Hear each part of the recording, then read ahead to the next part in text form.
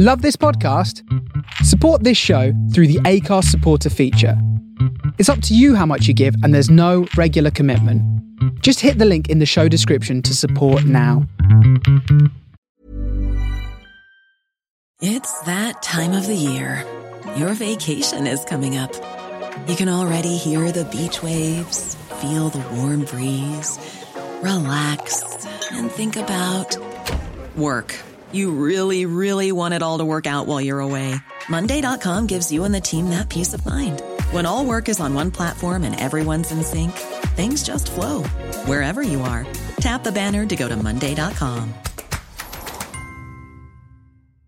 Hi, I'm Daniel, founder of Pretty Litter. Did you know cats tend to hide symptoms of sickness and pain? I learned this the hard way after losing my cat, Gingy. So I created Pretty Litter, a health monitoring litter that helps detect early signs of illness by changing colors, saving you money and potentially your cat's life. Pretty Litter is veterinarian developed, and it's the easiest way to keep tabs on your fur baby's health right at home. Go to prettylitter.com and use code ACAST for 20% off your first order and a free cat toy. Terms and conditions apply. See site for details. Quality sleep is essential. That's why the Sleep Number Smart Bed is designed for your ever-evolving sleep needs. Need a bed that's firmer or softer on either side? Helps you sleep at a comfortable temperature? Sleep Number Smart Beds let you individualize your comfort, so you sleep better together. J.D. Power ranks Sleep Number number 1 in customer satisfaction with mattresses purchased in-store. And now, save 50% on the Sleep Number Limited Edition Smart Bed for a limited time. For J.D. Power 2023 award information, visit jdpower.com/awards. Only at a Sleep Number store or sleepnumber.com.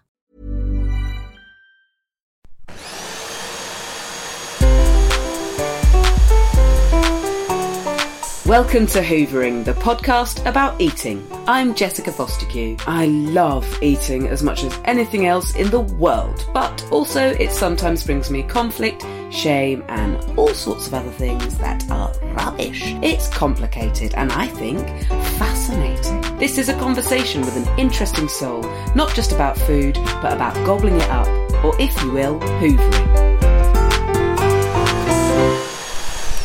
Hey Weasels! In this episode I'm hoovering with the amazing mind behind Preppy Kitchen, the utterly charming and seemingly actually perfect John Cannell. He talks about food in the same way that Disney films talk about love, so prepare yourself to have a massive crush on whatever you're planning to eat next and to find yourself frankly drooling from the moment this one starts. Within seconds of our conversation beginning, he blew my little heart just with the way that he described a bit of bread. Crumbs alive. First up, I need to say some thank yous. Thank you for listening. To you, it's to you, the main thank you. Thank you if you're already subscribed to the podcast. Thank you if you're already telling other people about the Hoovering podcast. And thanks if you've ever left it a 5-star review. If you want any of those future thanks, you know the things to do. Thank you, thank you, thank you, thank you. I've got so many exciting things to tell you, dear ones. I will whip through them so that we can get into this hoovering, but mainly, guys, the big news is this podcast, the Hoovering podcast, is getting a big, sexy glow up. From November onwards, Hoovering will have some glossy new production values. It's still going to be entirely independent, but I am levelling up my delegation, and the whole shebang is just going to be a lot more professional. Crucially, it's going to have better sound quality. It's going to sound like a grown-up has made it, not like I have made it with the help of badly paid friends. It's going to sound like it's going to sound like, well, I've explained. It's going to be edited more cleverly, i.e. by someone who really knows what they're doing. Not me. I'm getting sexy new pictures. There's going to be new music, new stings, new ways for you to interact with me. All sorts of exciting new business starting from November. Also, thanks so much if you're one of my patrons. I wouldn't be able to make these improvements, or indeed to be able to make the podcast at all without you, patrons. I am particularly grateful for those of you sticking by the podcast or able to stick by the podcast, even during such uncertain and sometimes frightening times financially. To respond to that, I'm also giving my Patreon a big level up as well. Every tier is going to get more. So, for example, if you help me out with £2 a month, you're now going to get the guest recipes that you always got, but also the extra, totally exclusive for you content, previously reserved for £5 patrons. If you can still give and or want to join up and give £5 a month, you're going to get all those things you already got, and now access to a special annual extra whole birthday episode with director's commentary and edit. I'm the director, well over 6 months before it's put on general release, and without any of that jazzy commentary. That will be just for you. So there's loads of things like that, for example. So on and so up. If you, whatever you were getting before, if you were able to give £10 a month, then you're going to get, you know, what the people giving more than that were getting, and I'm just going to fill everything up. Basically, I want you to get loads more for less and or for what you are already giving. It's all in the making, and all of this is going to kick off from November. I realised that you all deserve a fuckload more, considering the increased value of what you're helping me out with, and the increased value of even a few quid at the moment. So those tiers, as I said, will be updated by the end of October. But if you want to join up now and be in the front running, then go to patreon.com/the Hoovering Pod, and you'll see the sorts of things I'm on about.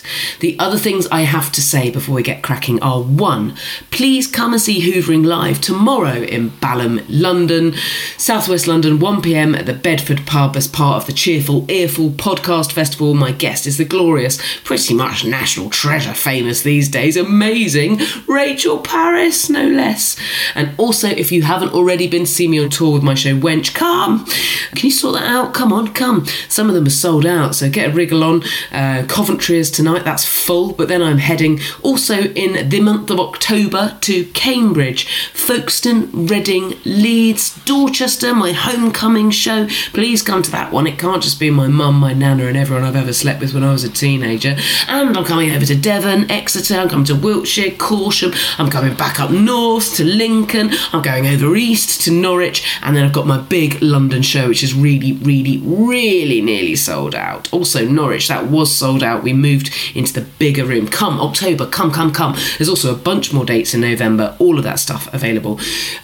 Tickets and details of where I'm at with that show Wench, and tickets to the live Hoovering tomorrow, all on my website, jessicafostekew.com. Right, let's have this lovely episode, shall we? I've only got one warning for you, and that's to apologise for my grotty voice at time of recording. I was very full of flu, but you'll be delighted and reassured in the current climate to hear that obviously John and I recorded remotely, because John lives in Connecticut. Prepare to be made very bloomin' peckish indeed.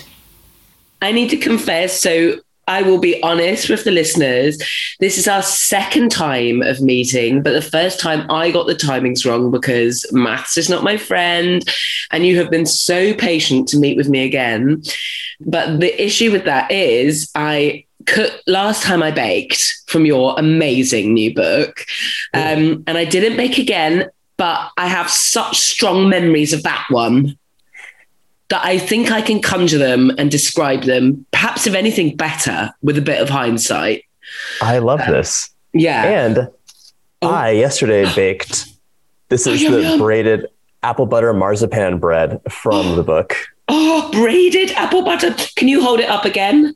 Yes. Thank you so much. 30% Not that I didn't want a picture of you without the bread, but yes, I'm glad. I mean, that's a testament, isn't it, really, to the quality of the braided bread. Yum, yum. Okay. So perhaps we begin with, let's just take some joy from eating for a moment. How is that bread? Did it come out just like you wanted it? And what does it taste like? It did come out as I wanted. It's pillowy soft, perfectly sweet. And the bread itself is flavored with cloves. And then there's a layer of like a marzipan frangipane mashup, along with fresh cranberry compote, apple butter. It's braided over the top with a little drizzle of icing on top. It calls for a cup of tea. It's like, I've got the cup of tea. I've got the cup of tea here in England, and you've got the bread. This is a match made in heaven already. Yes. Oh, I love it. The frangipan mash. Is that moment where you talked about the frangipan, and then when you talked about the cranberry compote? Is the cranberry compote as sharp as I'm dreaming of it being? It really is. It's that sharp note, and then there's the mellow, lovely almond, and then that warm clove. It's working together. Clove. That sings to me of autumn, leaning into almost Christmas. And I love that your book is broken into seasons, right? Yes. It's like the taste of the seasons in there. I think of all the recipes as a celebration of the seasons. I'm from Los Angeles, and we moved to the East Coast, and the seasons are so strong. Right. Stronger even than in England, I might say, because winter is real. Maybe the North is different. Sure. Winter is real here, but we only flirt with the idea of a summer. Oh, this is true. Yeah. Summer is very real for us. Yeah. So this year we had a real summer, but in quite a sort of terrifying climate changey way. Not in like celebration of the summer, just in the kind of like, turn off your hoses. The only high point is seeing like all the remnants of medieval gardens in the historic houses that are coming from the drought. You can see the difference. Yeah, it's true. Okay, so, I mean, talk to me about Preppy Kitchen, please. Can I have the full origin story? Oh, I'd love to. Great. So I was a middle school math and science teacher. Mm-hmm. I love education. I love teaching. But my mom, in addition to telling me how amazing education was, she showed me how wonderful food is. She comes from a small village in Mexico. Okay. And she came here and she brought with her a love of using fresh ingredients, of assembling flavors, making things from scratch, and really taking joy in making food and sharing it with your loved ones. So when I was a teacher for over a decade, and I love it, I still talk to old parents from the kids I taught. I have like the kids I taught are now adults, have kids themselves. But my husband told me, like, you love teaching. And at the time we were thinking about starting a family and having kids, and like, who's going to be home with the kids? My husband had a job where he like constantly working. Right. And I had time off, but you can't only raise kids in the summer or winter holidays. So he said, you love teaching and you love food. Maybe you can pivot and create a career for yourself where you're working from home and doing both of these things that you love. So he really inspired me to create Preppy Kitchen, where I teach people how to make delicious food to share with their family and friends. And it worked out. I love it. And so did it start as a blog? Was it initially, or like It really started on Instagram, to be honest. Really? Like I was sharing just like recipes that I made, and then people wanted like a detailed write-up of the recipe. So I made a blog to share that. Oh, okay. And then a lot of people are not great at written instructions. Like I'm someone who cannot hear instructions. If you tell me how to get someplace, I get lost after the first 4 words. After the first 4 words, it's a total soup. And I'm like flying through space, like lost. Yeah. Some people want to see things be done, and they're visual learners. So I started a YouTube channel so that more people could really get a full understanding of how to make a recipe. And I could have the luxury of time to just go on and on and on about why an ingredient's great, or how to avoid this problem, or how to fix this. And luckily enough, people responded to that, and they came to trust the channel and the recipes, and I got a following, and it's amazing. I love things it. Happened. I love to hear it. Yeah, that's so brilliant. It's such an interesting thing, isn't it? I think there's it's no coincidence that the kind of Instagram, TikTok, I think obviously the pandemic had an impact on that. But actually, you're right. I haven't really thought about how many of us are visual learners and enjoy being shown a demonstration of things. And actually, I like you, I love having a physical paper recipe book, but I think that's to do with my age and how I was brought up. Like I think some people like to sit on a Sunday morning with flick through the news or read like some opinion pieces. I want to sit with a recipe book and ogle and like fantasize over the things I'm going to make over the next week or two. And And you can't do that with videos, but actually I'm really trying to mix it up. I'm like, stop being such an old lady. And I don't know. And I think you can, but you can a bit of everything, you know, and it's actually so nice to watch, especially when there's like a skill involved. Yeah. You know, separating an egg, or everything from separating an egg to like deboning a chicken or whatever. Then you actually having that visual is so helpful. It's a game changer. It's true. But I will say that a book is an index of time. Yes. And it tells a story of what has happened and what will. And I am like beyond excited to have like a physical book in people's kitchen. Yeah. But these books are too pristine. Yeah. They're not wrinkled. They're not splattered. There's no flour. There's no notes in the margins. There's no other recipes you've clipped out and placed there. Yeah. That is a cookbook to me. It has like all the things that have happened. It has a history to it, and it brings back memories just from opening it. So there's something to the physicality of a book that you just can't be beat. They can't. Hard agree. No Strong agree. It's so true, isn't it? The greatest compliment a book could ever get is to be well summed. And a cookery book, you dial that right up, and actually you want it to be covered in food. And you can tell the recipes and that I do again and again and again because they're almost illegibly smeared with. Perfect. Joyful. It's true. Well, you touched on it there in terms of your mom as an influence, but perhaps we could talk about eating for you growing up. I don't know if you had siblings. You talked about your mom coming from a small Mexican village. I don't know. I mean, it sounds like she got you involved quite early on with the making of food and the passing down of those skills and traditions and that love. But talk to me about eating specifically through childhood, maybe, and on into adolescence and stuff. Has it changed since from then to now, for example? As a child, there was such like a joy of surprise. Yeah. So, you know, my mom would make these 3-course meals every night. So we always had like, wow. You know, and in the oven, by the way, every morning in the oven, there was a cake because that's where we kept the cakes. So, so like one of my fond memories as a child is like going in the morning, opening the oven and seeing like how much German chocolate cake is still there or whatever else, because any butter-based cake, you know, you don't want it to have flies on it or whatever, but you really don't want it to be ice cold because it's going to be hard.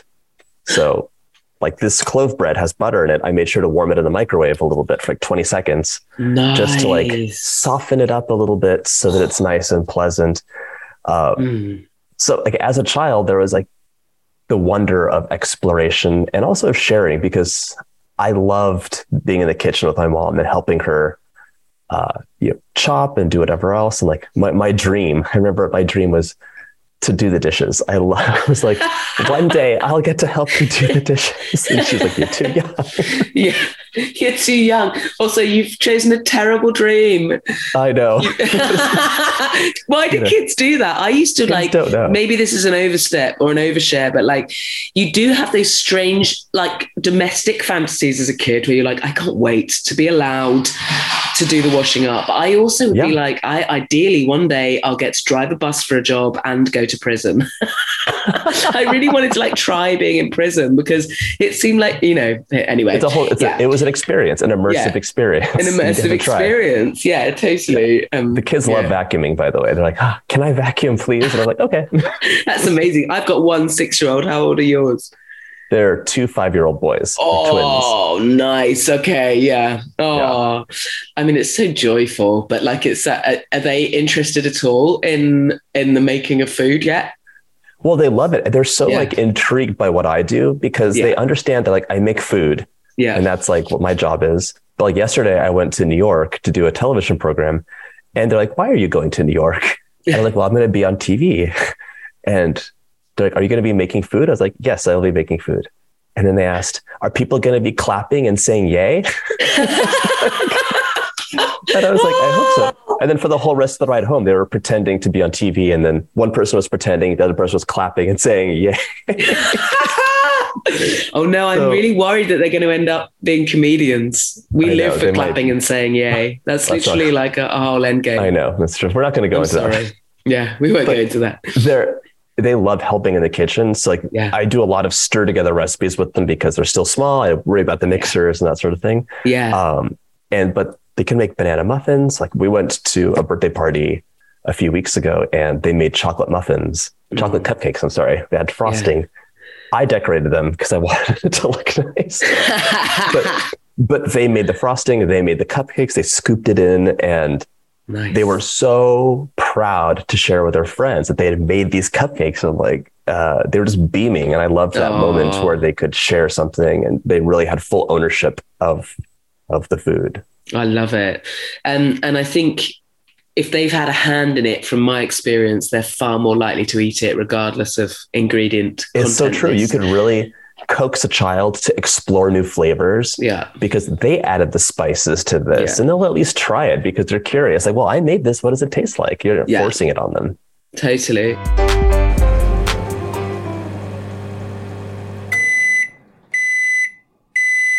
Yum in my tongue. I made your, I hope I get the name of it right now. I should have written this down, but it's Swedish apple cake, basically, where you have like the domed apple halves in with the almond. That's one of my childhood favorites. Oh, I mean, I made it. I am afraid I'm not very good at making things look pretty. I had my son help me, but I can't blame him. It's 100% my fault that I basically overdid it. So I made the top went a little too dark.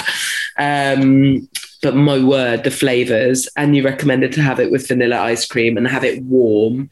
Oh, so good. And what an easy thing to do with I always have a glut of apples all year round. I'm so happy you tried that recipe. It's like this beautifully, delicately poached apples with this cloud of meringue filled with almonds. Yes. And it's like, it's just so perfectly sweet with the complement of the ice cream or, a chantilly cream. Mm-hmm. It's going to be just a delicious light dessert. It is so light. Yeah. And I love it. And I love the sort of force of the nuttiness with that sharp apple. It's sharp, sweet apple. And then something vanilla-y with it. It's so good. And do you know what? Purely by accident, I stored it in the oven because the fridge was full. But I didn't know that thing about butter. You live and you learn. That's the takeaway tip of this episode. Keep your buttery cakes. I know people worry about things going rancid, but like the sugar, I mean, I'm not giving advice here, but sugar is a preservative. So if you cover something well, unless there's like full of dairy, it will most likely keep. Sure. And also, I mean, it's not going to last that long. It's so delicious. Right. It's true. It's like really the next morning. Sit there for months, guys. You're going to want to eat that stuff up. It's real tasty. I love it. Well, you talked about seasonal and your book being a celebration of seasonal eating. Would you say that you eat differently at different times of year? And I don't mean in terms of just produce, I think, in terms perhaps of habit as well. I'm really noticing that for me. Yeah. It's so true. Like, in the summer, that brief glimpse of summer that you get normally, you're out and about, you're soaking up the rays, you're eating outside, you're wanting lighter food just because you're more active and you don't want to be weighed down really. Yeah. In the fall, I have a lot of cozy vibes. You're nesting, even more so in the winter. I might not even want to go outside the whole day. I just look out the windows, but there's something bubbling on the stove. Mm-hmm. That smell of spices or apple is in the air. And it's really like a time for just a richer, more decadent, warming meal that'll just kind of lift you through the darkness of the day. So I wanted all of the recipes in the book to reflect what you wanted to feel like in that season, and also like to celebrate like that moment in time. Like one of my favorite fruits is a persimmon. I don't know how popular they are there.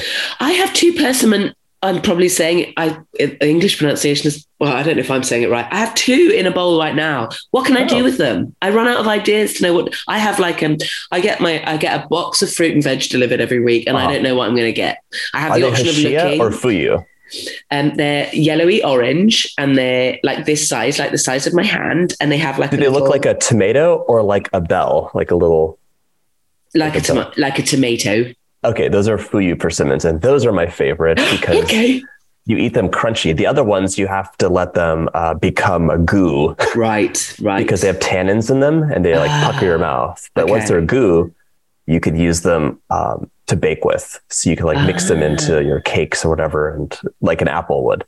But these fuyu ones we can eat crunchy. You can just have them raw. You can have them raw. I like to, You can peel them. You don't have to. Okay. And it's like the crunch of an apple almost, but the taste of custard.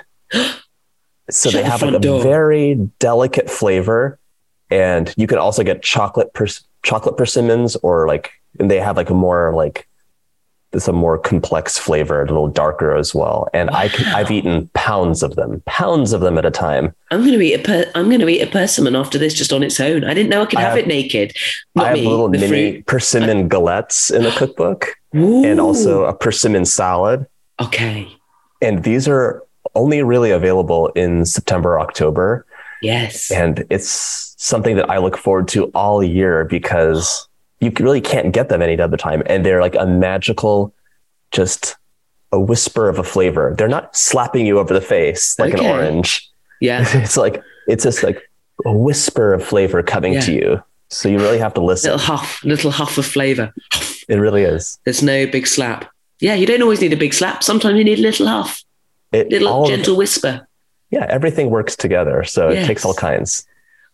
This is so exciting.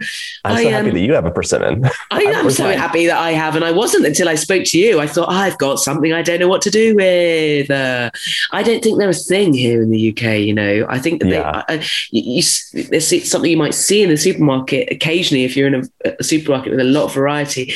But they're not a regular part of our culinary lexicon. There's something you spread the word. Yeah, I'm going to spread the word. We're doing it right now. This is us spreading live. I'm trying to make a pavlova more popular in the US. You can work on persimmons. Okay, I'll work on persimmons here. You work on pavlova there.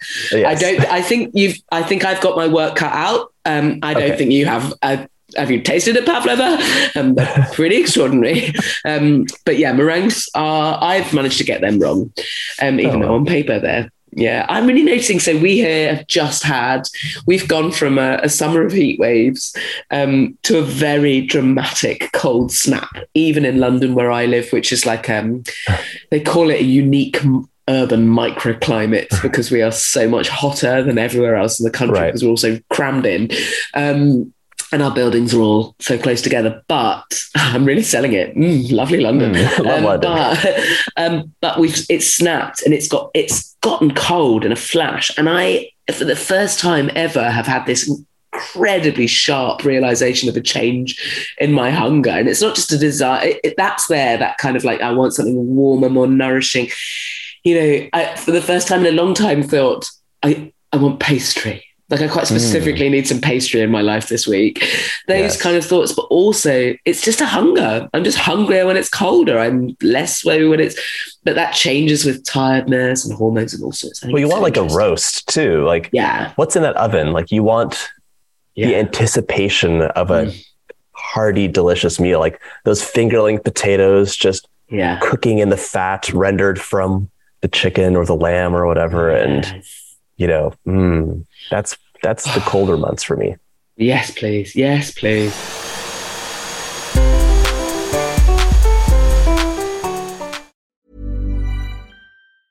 Hey, it's Ryan Reynolds, and I'm here with Keith, co-star of my upcoming film, If, only in theaters May 17th. Do you want to tell people the big news? All right, I'll do it. Sign up now and you'll get unlimited for $15 a month and 6 months of Paramount Plus Essential Plan on us. MintMobile.com/switch. Upfront payment of $45 equivalent to $15 per month. Unlimited over 40 gigabytes per month. Face lower speeds. Videos at 480p. Active Mint customers by 531.24 get 6 months of Paramount Plus Essential Plan. Auto renews after 6 months. Offer ends May 31st, 2024. Separate Paramount Plus registration required. Terms and conditions apply if rated PG. Quality sleep is essential. That's why the Sleep Number Smart Bed is designed for your ever-evolving sleep needs. Need a bed that's firmer or softer on either side? Helps you sleep at a comfortable temperature? Sleep Number Smart Beds let you individualize your comfort, so you sleep better together. J.D. Power ranks Sleep Number number 1 in customer satisfaction with mattresses purchased in-store. And now, save 50% on the Sleep Number Limited Edition Smart Bed for a limited time. For J.D. Power 2023 award information, visit jdpower.com/awards. Only at a Sleep Number store or sleepnumber.com. Cool fact, a crocodile can't stick out its tongue. Also, you can get health insurance for a month or just under a year in some states. United Healthcare short-term insurance plans, underwritten by Golden Rule Insurance Company, offer flexible, budget-friendly coverage for you. Learn more at uh1.com. Has there ever been a food or drink or flavour that you didn't like and then something changed and you did? Yes. Okay, great. Yes. Yes. Tomatoes for me. Oh, wow. As a child, I hated tomatoes. Yes. Or tomatoes. Tomatoes. And here's the deal. I was having sad grocery store tomatoes as a child for the most part. And raw, I guess, as well. Raw as well. Yeah. Would you have a delicious summer tomato? Yeah. It doesn't taste at all the same. It's almost like having an English summer strawberry. Oof. As opposed to a sad I don't know if you have sad grocery store strawberries. We do. Yeah, we do. Yeah, imported, kind of like grown in a tube. I was in London in the spring and I bought some strawberries and I was like, oh my gosh, these are so good. And my English friend was like, oh, they're disgusting. They're from Spain. They're not even local. I was like, oh, these are very nice strawberries. Oh no. Yeah. No, they're I'm not rubbish. talking about those. Yeah. We have ones that they're giant right in the winter and they look red on the outside, but you cut them open and they're pure white. Oh, it's just a millimeter of red on the outside and they don't taste like strawberries should. It's like a tease. Okay. Oh no, just kidding. It's not a strawberry. Look how big we've made them, but they tasted nothing. Anyways, yeah. It's like that, but with tomatoes. So the winter tomatoes are just they have no taste. Yeah. We grow tomatoes in our garden now. And I'm like, oh my God, this is amazing. They're full of flavor. And with I was telling someone recently, my favorite summer breakfast is a nice slice of fresh sourdough bread, a good European style butter, lashings of it on top, a little sprinkle of sea salt, soft scrambled eggs, a thin slice of a nice, beautiful tomato, and a little bit of fresh basil. Oh, just that.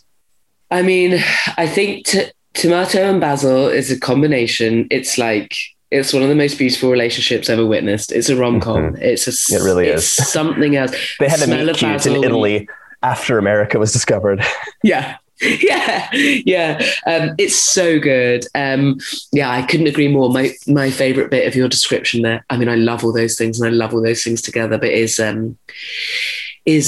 that sprinkle of sea salt. I think for me with tomato, it's that lifts it. And I used to watch, I had an Austrian grandma and I used to watch her and my aunt just cut a tomato in half and they'd use table salt.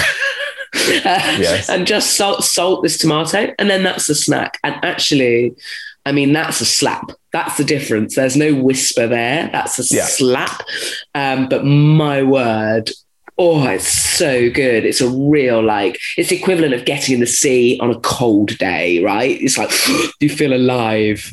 My great grandfather, his lunch, every day was a big platter and it was quartered tomatoes with big healthy slices of cucumber, salt, vinegar, and olive oil. And then that with usually some dried bread. He loved having dried bread around, this oven baked bread. And you just sop it up and crunchy and it was good. It was glorious. And the flaked salt for me has to be a Malden's sea salt where it's just those giant snowflakes of salt coming down. Nice big shards. Crunch. Looks like someone's just chipped off a cliff edge. I don't want the little rocks of sea salt. I want the paper thin flakes. Yeah, like a snowflake, but salty. Yeah, almost translucent. Oh, I hear you. I'm so pleased that it was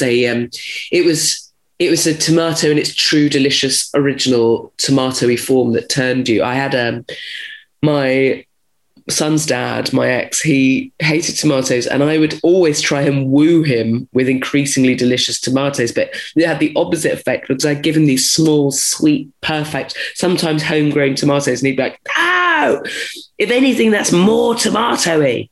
That's funny. So I think, it was the kind of acidic, watery nothingness and texture that you didn't like as a kid, that you then, once you realize the flavor, were like, "Oh, this is beautiful." Whereas I think he fundamentally hates the very essence of a tomato. And I rightly gave up. You mustn't force anyone to eat anything that they hate. This is true. What's the worst looking or smelling, but best tasting food you've ever had? The worst. cooking food. It's so funny because when I started sharing things online, I come from the tradition of a home cook where, you make something and like it's delicious, right? But you're not making a grand presentation. And my husband was like tapping me on the shoulders, like, John, no one can taste your food on Instagram. Beautifully put, brutal, but beautifully put. That's efficiency there. Yeah, so really nice. I had gone to art school and I learned to apply my artistic sensibility to the things that I made in the kitchen. And that in itself was like a lovely exploration, like saying, I like this palette of colors, I'm going to render it in frosting, or even thinking about the composition of, a plate and how you present your food to others. And it was a little brutal. And I did have like a period of adjustment where I was like, fine. But it makes the meal that much more special. Like in the book, I have this apple cake and it has a little kiss of thyme on it. Ooh. And the frosting is a browned butter, maple vanilla buttercream. It's topped with crystallized thyme. Wow. I saw this on your Instagram recently. Oh, yeah. Oh, I just put that up. Yeah. How do you crystallize a thyme? So it's one of the only herbs I've managed to ever keep alive in my garden. Clip a little thyme. Yeah. And do simple syrup. So equal sugar and water parts, melted and cooled. You dip it in, sprinkle the excess off, and then you just spoon some granulated sugar over it. And I will say in the UK, you guys use castor sugar more, which is like a finer. Yeah. If you use a coarser sugar, granulated, we'd call it. Yeah. Granulated sugar, then it'll be a bit more sparkly and have that winter wonderment out of the stove. And it's so easy. And you can do that to, pansies or violas in the summer too. Wow. And it's like a very easy edible way of making it happen. So like you can do small flourishes like that, and they take something that's delicious and just give you a little bit extra and show your guest, like, I really care about you. This time is special to both of us. Like, let's sit around the table and, commune and have a lovely time. You do that. I feel like you do that with a lot of your recipes. I was looking at your pumpkin soup. And here I make soup with butternut squash all the time, but you've leveled it up with this gorgeous garlic chili oil. And I looked at it and I was like, have I got time? And then I was like, yeah, I have. That's really simple. It's so simple. It's just chili and garlic and oil. And it's a few minutes cooking, few minutes chopping, few minutes cooking, done. And then you've got this drizzle and this like flavor level up. Amazing. And it does, like, our time together is so compressed and compartmentalized that if you could do something small to elevate the experience and to really give a visual signifier that as a host, this is important to me and I care about you. Yeah. It creates like a wonderful space to come together in, because food is really love. It's kind of a hackneyed thing to say, but it is. It's like, that's how we nourish each other and share and do all sorts of special things. Yeah, it's so true.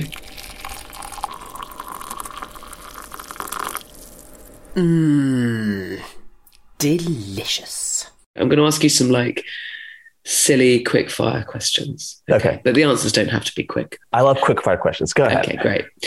5-second rule, yes or no? No. Okay. Not as an adult anymore. Oh, not as an adult. Okay, fine. What's the swankiest place you've ever eaten? What's the bougiest, the zhuzhiest place you've ever eaten? I'm going to give you 2. Oh, yeah. I think it was my high school graduation present. My mom took me to a restaurant in Los Angeles that was like the classic French cuisine. It was like the French restaurant. It was called L'Orangerie. And it was like a magical experience. I'd never been to like such a place before, where we had the amuse-bouche and everything was like so refined and well presented. And it was like an eye-opening experience. Food is art, right? It was art, and it was like a ritual in a moment. And it really opened my eyes of like what's out there. Gorgeous. And then as an adult, I went to a sushi restaurant in Los Angeles called Urasawa. And that was another experience. It was like the 24-course meal where it was like everything was presented as art. Like the salad was like in this ice bowl sculpture thing. And I love the theater of this. like every night, the maple countertop was like completely sanded and rewaxed, and it only sat like it sits like 8 people. I went there once, and it was an experience, and it was also like, oh my gosh, this is like the most decadent thing. Yeah, I'm gonna do this again. But yeah, it was like, it's like I'll never forget. Yeah, you know, it's such a moment in time. Oh, I love it. That sounds like a real, little flagpole in the journey of your life when you do things like that. Especially, I think there's something as well in those moments of extraordinary decadence where you're like, the whole point of this is that no one's meant to do this every day. Yeah. You know, that's not... If you went there every day, like, oh my God, who are you? But it's the same as the whispers and the slaps, you know, we need those moments, those special things to be like, you know, and then there are ways of living, then there are lifestyles. It's a different, it's an entirely different thing. So true. And it's exactly what that question was asking, you know. I think it's so exciting to have those. I think for someone who has a podcast about eating, like, I'm really aware that I don't very often go to places with taster menus or where, you know, and as much as I appreciate those things, and I really, you know, I love to eat the food that's been made by chefs who've trained for, you know, under the hardest conditions and have become these geniuses who can create the most incredible art, you know, push boundaries, etc. It's like, but I can't live like that. And I go so rarely for that sort of food, but actually the fact that I might get to do that once every couple of years is special enough for me. Yeah. Because there's so much joy on the daily from eating if life is good. Hangover, if you drink, what are you having the next day to make you feel better? I mean, I really, those days were in my 20s, to be honest. Sure. So the hangover's passed for me. Fine. Did you have a go-to thing in your 20s? In my 20s, it was water. Like, let's drink some water. Oh, really? Seriously? Oh, that is the most sensible answer anybody has ever given. Just water. Just drinking water. Just some water. Okay. I mean, I'm going to dip some bacon in your water because that's too sensible an answer. I'm going to give you some bacon and some peanut M&Ms, and then you can have your water. And this sounds like a whole art form I'm not aware of. I love it. If there was no other option, would you eat a person? I don't think I could do it. No. Okay, great. I really enjoyed asking you that. You're Things so have lovely. gotten dire I feel like I'm corrupting you just with my questions. What's the most futuristic thing you've ever eaten? Ooh. I forgot the name of the hotel. It was at the SLS Hotel. It was like one of those Jose Andres restaurants, and it was all like, everything was science. So like the bubbles, foams, and everything was like this thing. So those are interesting, but it almost takes you away from the experience. I remember a friend of mine and we made these cocktails that was the same, in the same vein, and it had like little bubbles of a liqueur that were formed that were suspended inside of something else. So it was like a fun science project, and it was like fun to enjoy in that moment because we made it. But I wouldn't want to have that like as like a go-to. Yeah, sure.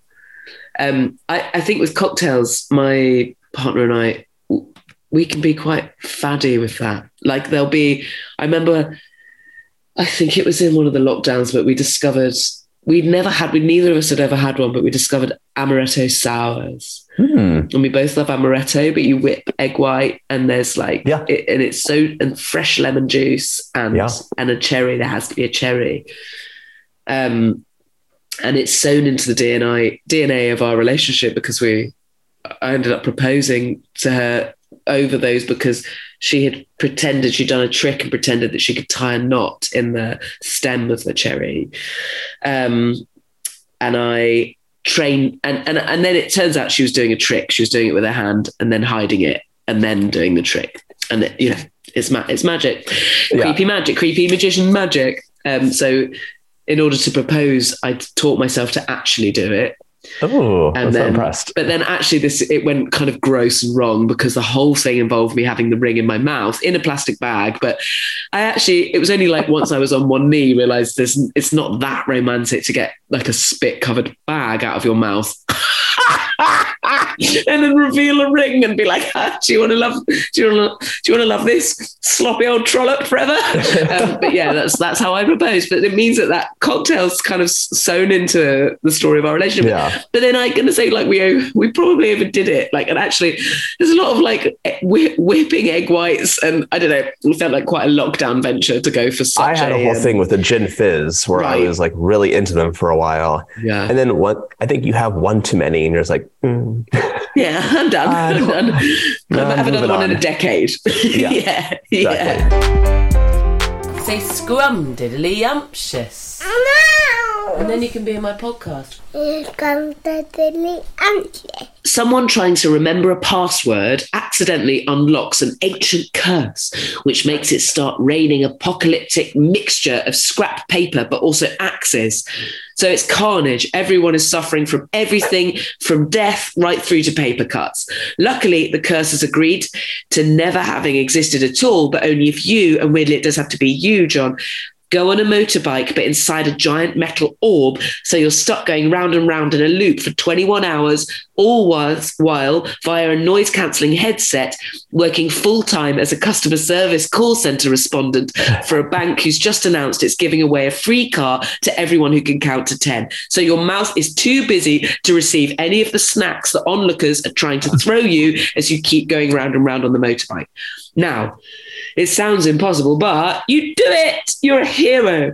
You turn out to be the man who has saved us all from the terrible paper cut and axe apocalypse. And your reward is the adulation of all people for all time. We love you. You're a god in our eyes. But your reward in the moment is the feast of your dreams, bearing in mind you've not been able to eat anything and you've been physically exerting yourself for 21 hours. So you're so hungry.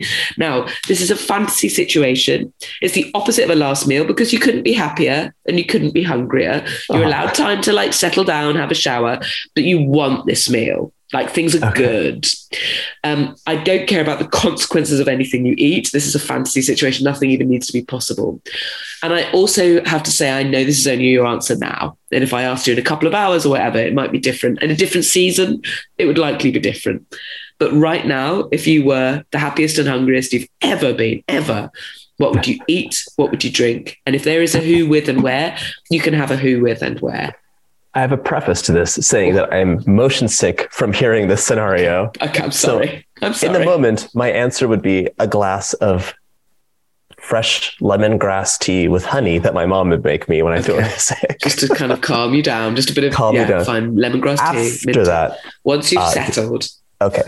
Here's what I would be having. It's a nostalgic meal for me. So it is a spicy tomato orzo filled with garlic and sweated out onions and lemon, lots of lemon. This is a lemon-centric meal. And then a roast chicken that's dripping with lemon, perfectly salted, crispy skin. There are a few of those potatoes that have been roasted in that rendered fat and picked up all the lemon juice and oil from the slices of lemons that were in there. A lot of fresh thyme and oregano as well. A simple salad. And for dessert, because I was a hero, I would have a bûche de Noël that my mother made, which is one of my... Bûche de Noël. It is, I think you call them Yule logs there. It's like the roll, the chocolate roll. So she makes like almost flourless chocolate cake. And then it's filled with a coffee infused whipped cream, topped with a chocolate ganache and strawberries. So that, and I might have a slice of German chocolate cake as well. Yes, from her oven. Yes, from the oven, but it's freshly made because I'm a hero in this scenario. You're the hero. You can. All of this is exactly how you want it. It's really a meal from my childhood. I might have like a nice salad in there too, with some crunchy moments. And would you have anything you'd love to drink with this, or is that less consequential? Ooh, I'd have a nice glass of a white with lots of minerality in it. Do you have a favorite? A Merceau? A Meursault is a beautiful wine. So if you can find a good one, that might be it in a moment. Crisp minerals. Oh, crisp and minerals. I love it. I prefer red wine to white wine, especially, and I'm really sensing that as the seasons change here, that I'm being called to the idea of red. I'm a seasonal drinker too, so I've actually just switched to red. But but we have a chain of supermarkets here called Aldi, which is like one of our most accessible financially supermarkets. We have them too. Oh, and they have, it's hit and miss with wine, but they at the moment have for £5.50 an incredible Alvarinho. I don't know if I'm saying that right, but it's one of my favorite white wines. It's Spanish and it's really earthy, salty, citrusy, but it's not too much. I'm making it sound like it's so tasty. Anyway, there we go. I love that. Thank you for your beautiful answer, and sorry for putting like a top tip for great wine for under £6 on the end of it. I always appreciate a reasonably priced wine tip. Yeah. And also with those supermarkets, they'll get like a great wine and everyone will be like, have you heard? They've got this da-da-da, and then it's gone. So yeah, that's true. Thank you so much for doing my silly podcast. I think your book is amazing. I implore everybody to get the book. I will shout out that in the beginning and the end of the show. Yes. I just want to tell everyone there that because I'm a reasonable person, the book is also in metric. So don't think that I'm someone who's just giving you cups and things. You have grams. Everything is there for you. Thank you, because I'm a reasonable person. I really like that as a caveat for why you've included the grams. So thank you. Yes, most of us have cups. Most of us who bake have cups, I would say, in the UK, but we're not yet the old pounds and ounces. We are beyond. Yes. So I'm so grateful for that. I speak on behalf of us all. We have a nice nostalgia for the imperial system, but metric is so accurate, and you will always get a delicious baked good from that. Yes, I know. And if we need anything for bakery, it's accuracy, actually, and love. Accuracy and love. You can combine those things. That's fine. That should be my motto. Yeah.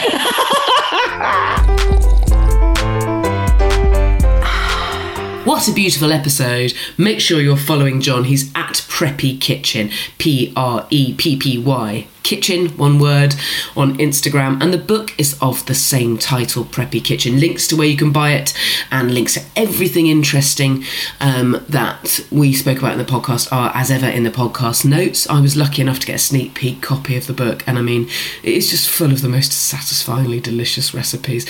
His thing is turning simple stuff into special stuff, and there's 100% chance of me crystallising the absolute shit out of some thyme ready for a future Hoovering guest, that's for sure. Follow the podcast on social media at The Hoovering Pod. I'm on social media everywhere as at Jessica Fostekew. Come and see Hoovering live, 1 p.m. on Saturday the 8th of October. That's tomorrow, if you're listening to this as soon as it's come out, at the London Cheerful Earful Podcast Festival in sunny Balham. My guest is the always glorious, brilliant and funny Rachel Paris. Come and see me do stand-up on tour, please. My show Wench is coming all over the UK from now right up until the end of November. Links to tickets to all of those things, links to everything interesting that John and I mentioned, including where to follow him, where to get his book, are, as ever, in the podcast notes wherever you got this podcast from. Anything longer than a tweet you want to send me, or links to where to buy tickets to anything, go to my website, jessicafostekew.com. Huge thanks to Acast for hosting the podcast. Hoovering is produced by Emma Corsham, and the music is by Mike Greenway. Until in 2 weeks, happy Hoovering.